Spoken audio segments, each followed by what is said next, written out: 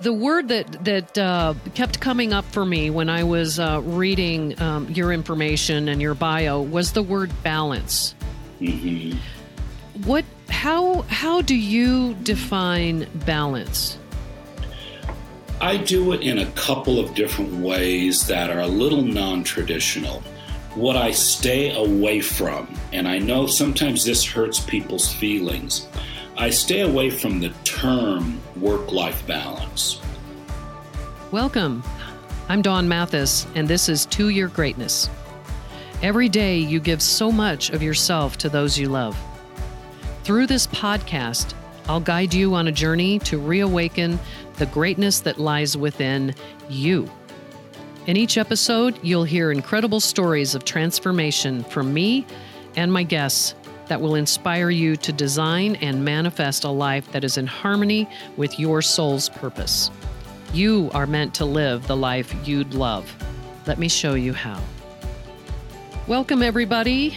This is To Your Greatness with Dawn Mathis, and I am Dawn Mathis, the owner and founder of In Situ LifeWorks. And we have an amazing guest today. This is Rick Griggs, who's joining us. He is the founder of Griggs Achievement Training and Retreats. And after working in management at the National Semiconductor and Intel, he began his own company in 1983, teaching people how to jumpstart their humanity to reach high business goals. He instructs on a blend of balance, innovation, and leadership. Armed with degrees in psychology, French, and business behavior analysis, Rick has trained thousands of people, including Lawrence Livermore National Laboratory employees, folks at Stanford University, the American Animal Hospital Association, the American Dental Association, Anheuser-Busch, Cisco Systems, Good Samaritan Society, and a number of city and county government institutions. Whew. Rick is also an award-winning author and has written 8 books. His 7th book, Triumph in Teams, won a first-place book award. In addition to consulting in the United States, Rick has also consulted globally. He speaks fluent French, some German, and apparently enough Spanish to get into trouble. I can relate to the Spanish part and getting into trouble. So we have a common thread there. So, wow. Welcome, Rick. There was so much to read about you that if I read it all, we would only have about 5 minutes for content. So I hope what I gleaned gives everyone a feel for the value that Rick can bring to us today.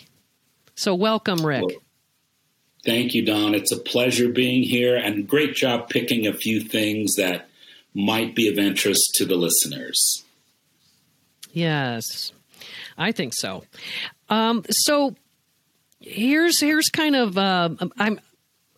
this is something I really wanted to talk to you about, because one of the topics that I coach into, and a point that I love to talk about with guests for the benefit of our listeners is something that we call the hero's journey. And what that means is that's a part of life that something changed for us, whether it was catastrophic or just a life change, something that changes the trajectory of your life and maybe had you go off into a different direction. And so you alluded in some of your biography to a tragedy you witnessed in the Silicon Valley, and that from there you developed your world-class set of balanced mastery modules. Can you tell us a bit about that story? You bet, Don. In a way, it's kind of, I want to say it's a pleasure to talk about the story, but it was a tragedy at the time, and it's still a tragedy in my mind. But if I keep it short, I have another one jumping off a bridge in France that if this first one's a little bit of a downer, we can add a second one for your listeners. This happened many years ago. I was just out of graduate school working at National Semiconductor in Silicon Valley, California. I thought I'd made it. And with my master's degree, and I was doing the work that I had been studying in school. And one time I had to teach a productivity class to the night shift. So I was teaching all night. I got off work at about 5 a.m, got my stuff, and I was ready to walk back across the street to my office in the Human Resources building. And it was 5:30, 5:45 in the morning, Don, and I see a person going into the building before sunrise, and I'll use the name Ruth. And she's going into work early in the morning, and I had seen her there the night before. And I just had to take a detour and walk past her desk that morning. There's nobody else in the building. And I said, Ruth, what are you doing here so early? I saw you working late last night. How come you're here so early? And she says, Rick, I've got to show that I'm a no-nonsense manager, that I can keep up. And at the time, she was a rare female manager in Silicon Valley. And she says, I've got to keep up with the men. I have so much to do. And I remember telling her, well, don't work too hard. And I said goodbye, and I went and put all my stuff at my desk. I went home and slept for the morning or into early afternoon because I'd worked all night. I got back to the building, to the location on Kiefer Avenue, heart of Silicon Valley. And there's an ambulance in the parking lot. The door is flung open, and they carried someone down on a gurney and bounced them down the stairs. Now, in a horrible situation, it's funny what you remember, but it was Ruth. She'd had a heart attack at her desk during lunch that day, and they carted her out, and the ambulance just kind of slowly drove down the street. And I talked to one of the vice presidents in the lobby, and I said, isn't this happening a little too often around here? And he looked down at me. He was a big, tall guy, looked down at me. He says, Griggs, used by my last name, he says, with our numbers, it's not a big issue. And she died that afternoon. I was paralyzed. I was so struck with, first, the callousness. I know he was talking statistics, but I saw her go into work that morning, and I saw them carry her out at 2 o'clock that afternoon. And it struck me like a ton of bricks. And that night, I decided I was going to start a business that would take the balance in your life, the personal side, and the achievement or the mastery or all the skills we want to use to make money. And I was just going to try to put them together. And with her losing her life, and she wasn't the only one, that changed my trajectory. It changed my life's work. That was over 3 decades ago, and I have not wavered. Sometimes I wished I could waver and go into another business or something. But as of that day, I had a calling for what I call balanced mastery. Wow. Yeah, one of my favorite sayings is that, statistics are just about numbers, but I'm a person. Yes. And however, you're right. Corporate America, corporate anywhere, it's a numbers game, and I'm so sorry that happened to Ruth. And you're absolutely right. It happens a lot. We hear about it in coaching, where people have, because they're not living their purpose or because they're not balanced, they're actually sick. Absolutely. They're not well. They don't sleep well. They're not living the life they would love to live. They check their soul at the door. Mm-hmm. And we hear about we hear stories like that all the time. And I'm sure in your work, and wow, you've been doing this since 1983. I'm sure you have heard it over and over and over again. It's epidemic. It's pandemic. Yeah. Wouldn't you agree?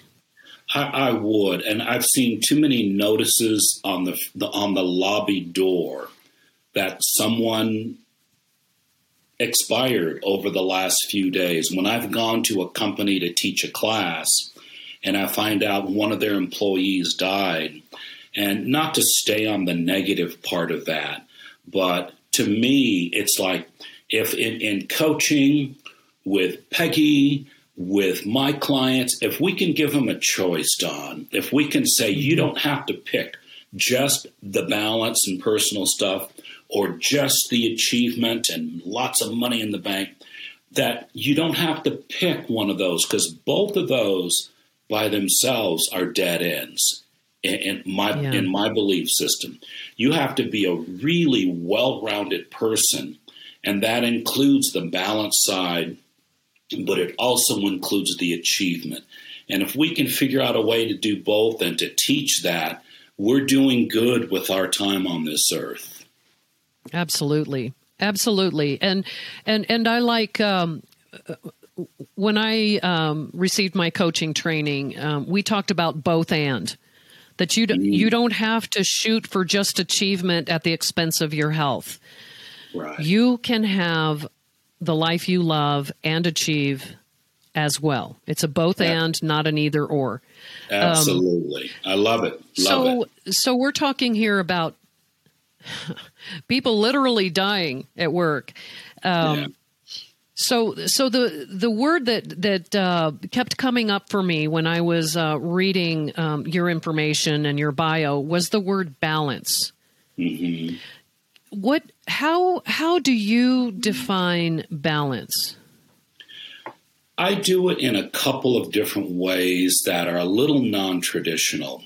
What I stay away from, and I know sometimes this hurts people's feelings, I stay away from the term work-life balance, only because when I was in the corporate setting, I saw that a lot of people, they didn't take it seriously. They thought it was, in some cases, they thought it was a waste of time from the corporate standpoint, from the corporation's goals and aspirations. They looked at it as something we have to do.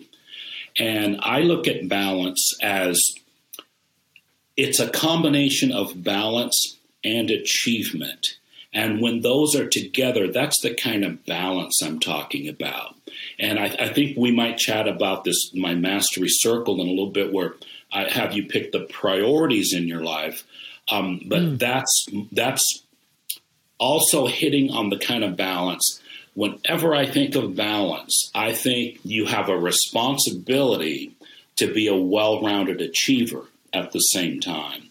That's what people needed to hear in corporations, that it wasn't just work-life balance, that there was an achiever component to it, that there was mastery, that we've got to teach balance, but we've also got to teach achievement so people don't end up working 10 hours a day to get 6 hours of work done.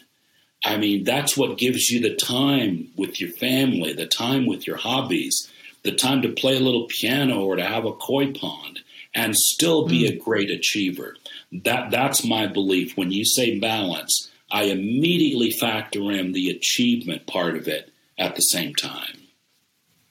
I hope that kind of answers it. Yeah, I think so. So what you're saying is working smarter so that it doesn't take you as long to do the job necessarily.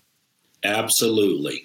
And it doesn't take rocket science to learn some good tools. There are people in every profession who are at the top of their game who are masters in the field. And by the way, real masters, they never say they're masters. They're always achieving. They're always working towards refining their skills. But that component of learning how to do your work better in less time, and I believe in forcing the hours.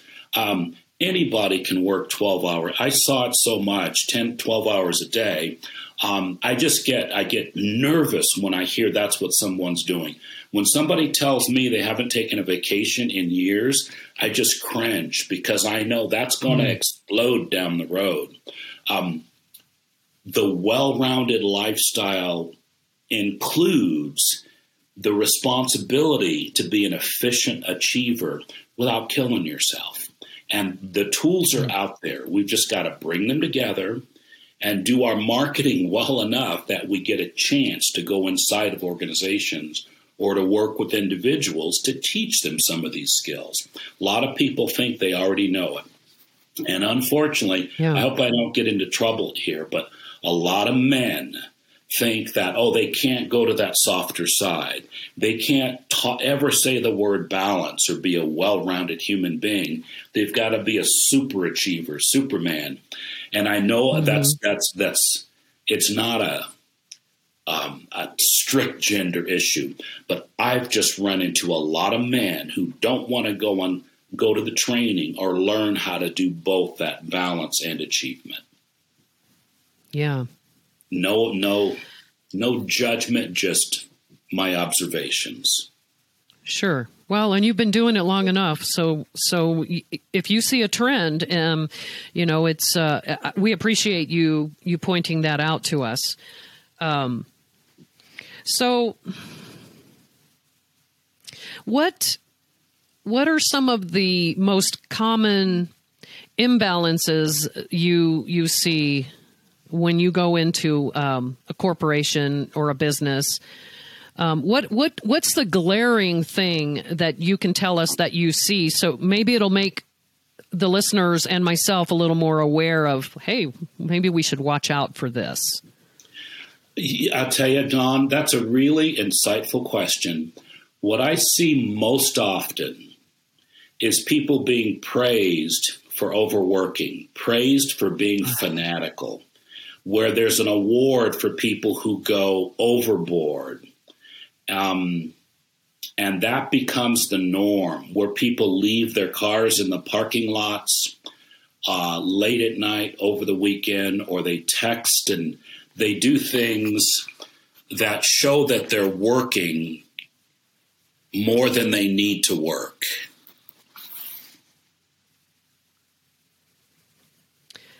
Wow. I think I might have been one of those people when I was in corporate America. If I worked 12 hours or did something like that. And you're right. I mean, that's kind of cultural at many places of business, and it's bragging rights. So one of the things that I noticed that you were talking about in the Balanced Mastery was that balance alone doesn't work. What did you mean by that, and what's missing? Okay.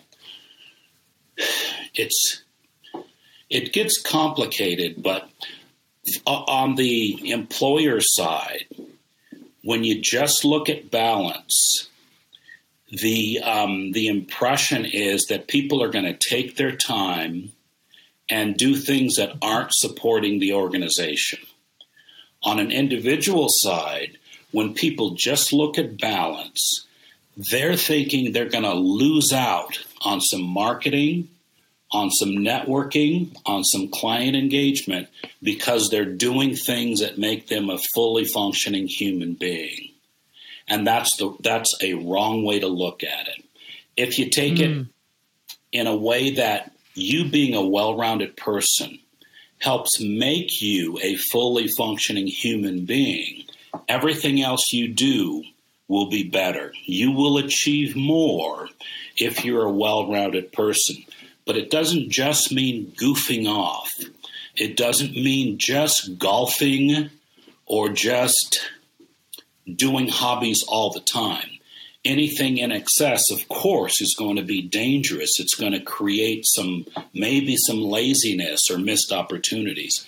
That balance, that back and forth of the achievement side and the personal, well-rounded side, to me, that's the magic formula. You have to have both.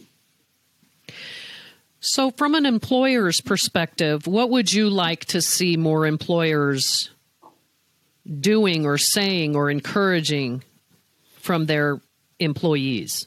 Okay. Another excellent question. It's, to me, the answer jumps out like a neon sign. Set the example of being a well-rounded human being.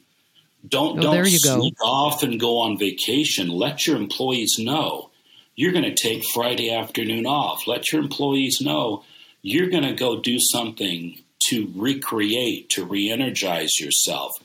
And the few really good leaders that aren't afraid to do that, I believe I see their businesses mushroom. I see their relationship to their employees mushroom. Now, some people will take advantage. Okay, there's a percentage out of every group.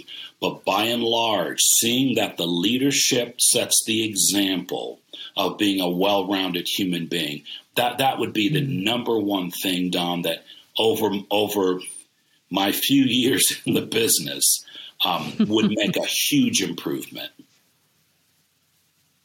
And then the employees would follow suit. Like, it's okay to take a day off here and there because even the boss does it. Exactly right.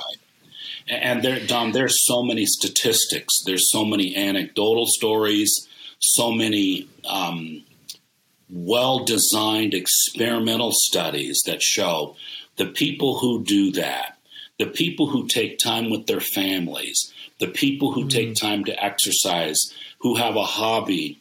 The best leaders I've seen in my years, one was at Lucent Technologies, one was at Hewlett Packard. And these folks, I mean, one time this leader flew back home from a conference we were doing in Reno. So it was about an hour flight. He flew home for his son's birthday party during the conference and flew back to the conference after he attended his son's birthday party. I mean, I love the guy. I want to hug him.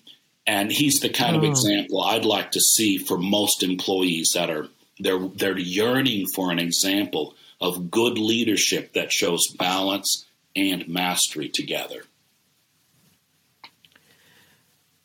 Love it. Love it. So you alluded to something called the top 5 priorities principle. Yes. And I know we don't have a whole lot of time, and I know your course is, weeks long. So, is there? Can you just talk about that, the top 5 priorities principle, just so we have an idea of some of the things that maybe people could start thinking about? Okay, excellent. If I'm asked, Rick, what's the one thing I can do to improve my balance and mastery in my life? What's the one thing I can do? I say pick your top 5 priorities. Pick your top 5 priorities and honor them. Not 3 or 4, not 6 or 7 or 8, top 5. And we call that the mastery circle. And I put that in a book called Personal Wellness many years ago, and I've used it all over the world. If we can get people to at least have 5 top priorities or goals or aspirations, one, that helps you to avoid being a single-focused person. Single-focused people cause trouble, and they spew it on everybody around them. It does lots of damage. So this forces you to make sure you have 5 different priorities. And what you start to learn is that it's like the other 4, you've got one big one, maybe making lots of money, being successful, but the other 4 are like a life vest for you. When the world gets tough, when you feel your self-esteem sinking, when you feel that you're insignificant in this big world, especially with the social media, When you have those other 4 priorities, maybe it's piano, maybe it's cycling, maybe it's travel, it might be a significant other, or it might be family as one. When you have the other 4, something magical happens with your personality, with your batteries being recharged, and with how you tackle what you do for a living. I will guarantee that person will be a different person when they focus on their top 5 priorities. We call it the mastery circle. The mastery circle. Well, that kind of ties in with the last question I was going to ask you, and I think you just answered it. What can our audience do? A step that we can all take, and it sounds like do some thinking and come up with those 5 priorities. Mm-hmm. Mm-hmm. And I also wanted to say that we're going to have your contact information and how people can learn more about your mastery programs. We'll have those in the speaker's notes for people so that they can find you and access this brilliant work of yours. Oh, thank you, Don. Heck, I think I might be one of your next students. I'm just very, very enthralled with this information, and I think we need to get the word out to a lot more of our industries and our corporations, because I don't miss corporate America at all. Yeah. And it would be great to get in there. Yeah. Yes. Do I have time for a 30-second story? You do. Okay. To balance the one we started with Ruth, I want to tell you about and your listeners about jump-starting your humanity. And I'll squish this down. I was in France. I'd lived there for a while, and I was camping. And I went through this town called Le Havre, and the Seine River runs through it. And there's a big bridge going over the river. And I see this kid up on the bridge, and he's getting his nerve up to jump off this bridge. And he jumps off the bridge and goes through the air, hits the water, and comes out. And he said, I ran up to him. I said, "What did you just do? You scared me half to death." And he looks up and he says, "You want to see me do it again? Sometimes you just have to have fun." And the kid jumped off the bridge again, and it was contagious. So I gave him my camera, my French francs at the time, my car keys, and I went to the top. I looked off and I said, "I can't jump off. I'm bigger than he is. I will die," and go out to the English Channel. I finally got my nerve up, and I jumped off the bridge, and I hit the water. I came back up, and I was sizzling. Laughing like this 12-year-old kid. And what I learned that day that I try to get across to people is sometimes we've got to jumpstart the humanity in our lives. It's been covered up with all kinds of work and duty and taxes and pandemics. We've got to do something that jumpstart that humanity that we were born with.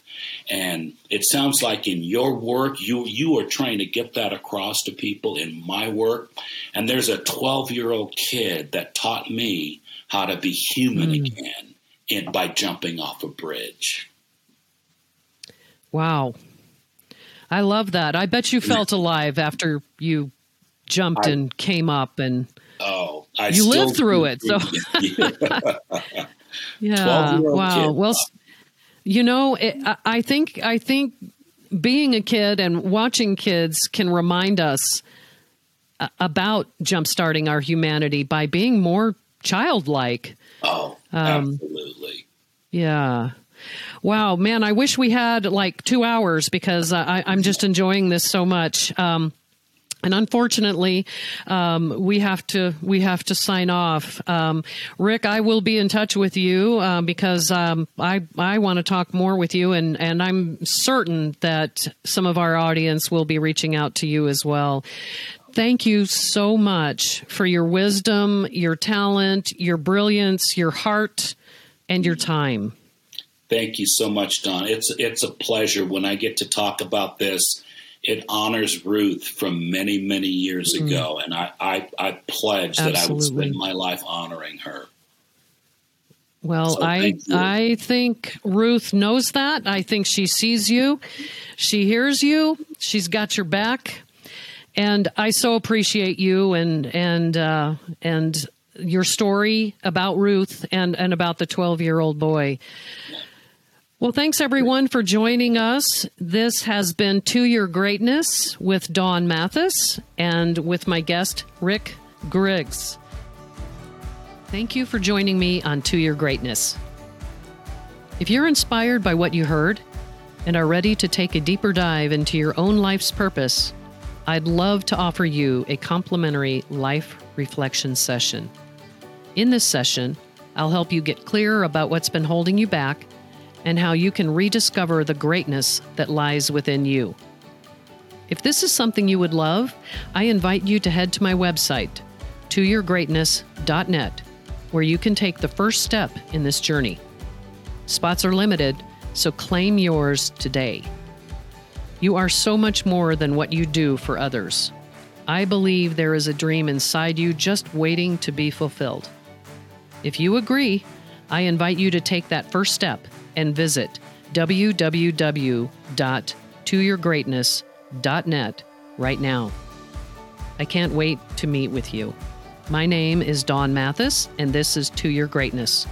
Remember, your greatness lies within you. See you next time. And if you enjoyed today's episode, I invite you to subscribe and keep listening. Remember to like, share, and review this podcast to help other listeners like you find their way to this heart-centered community. Thank you so much.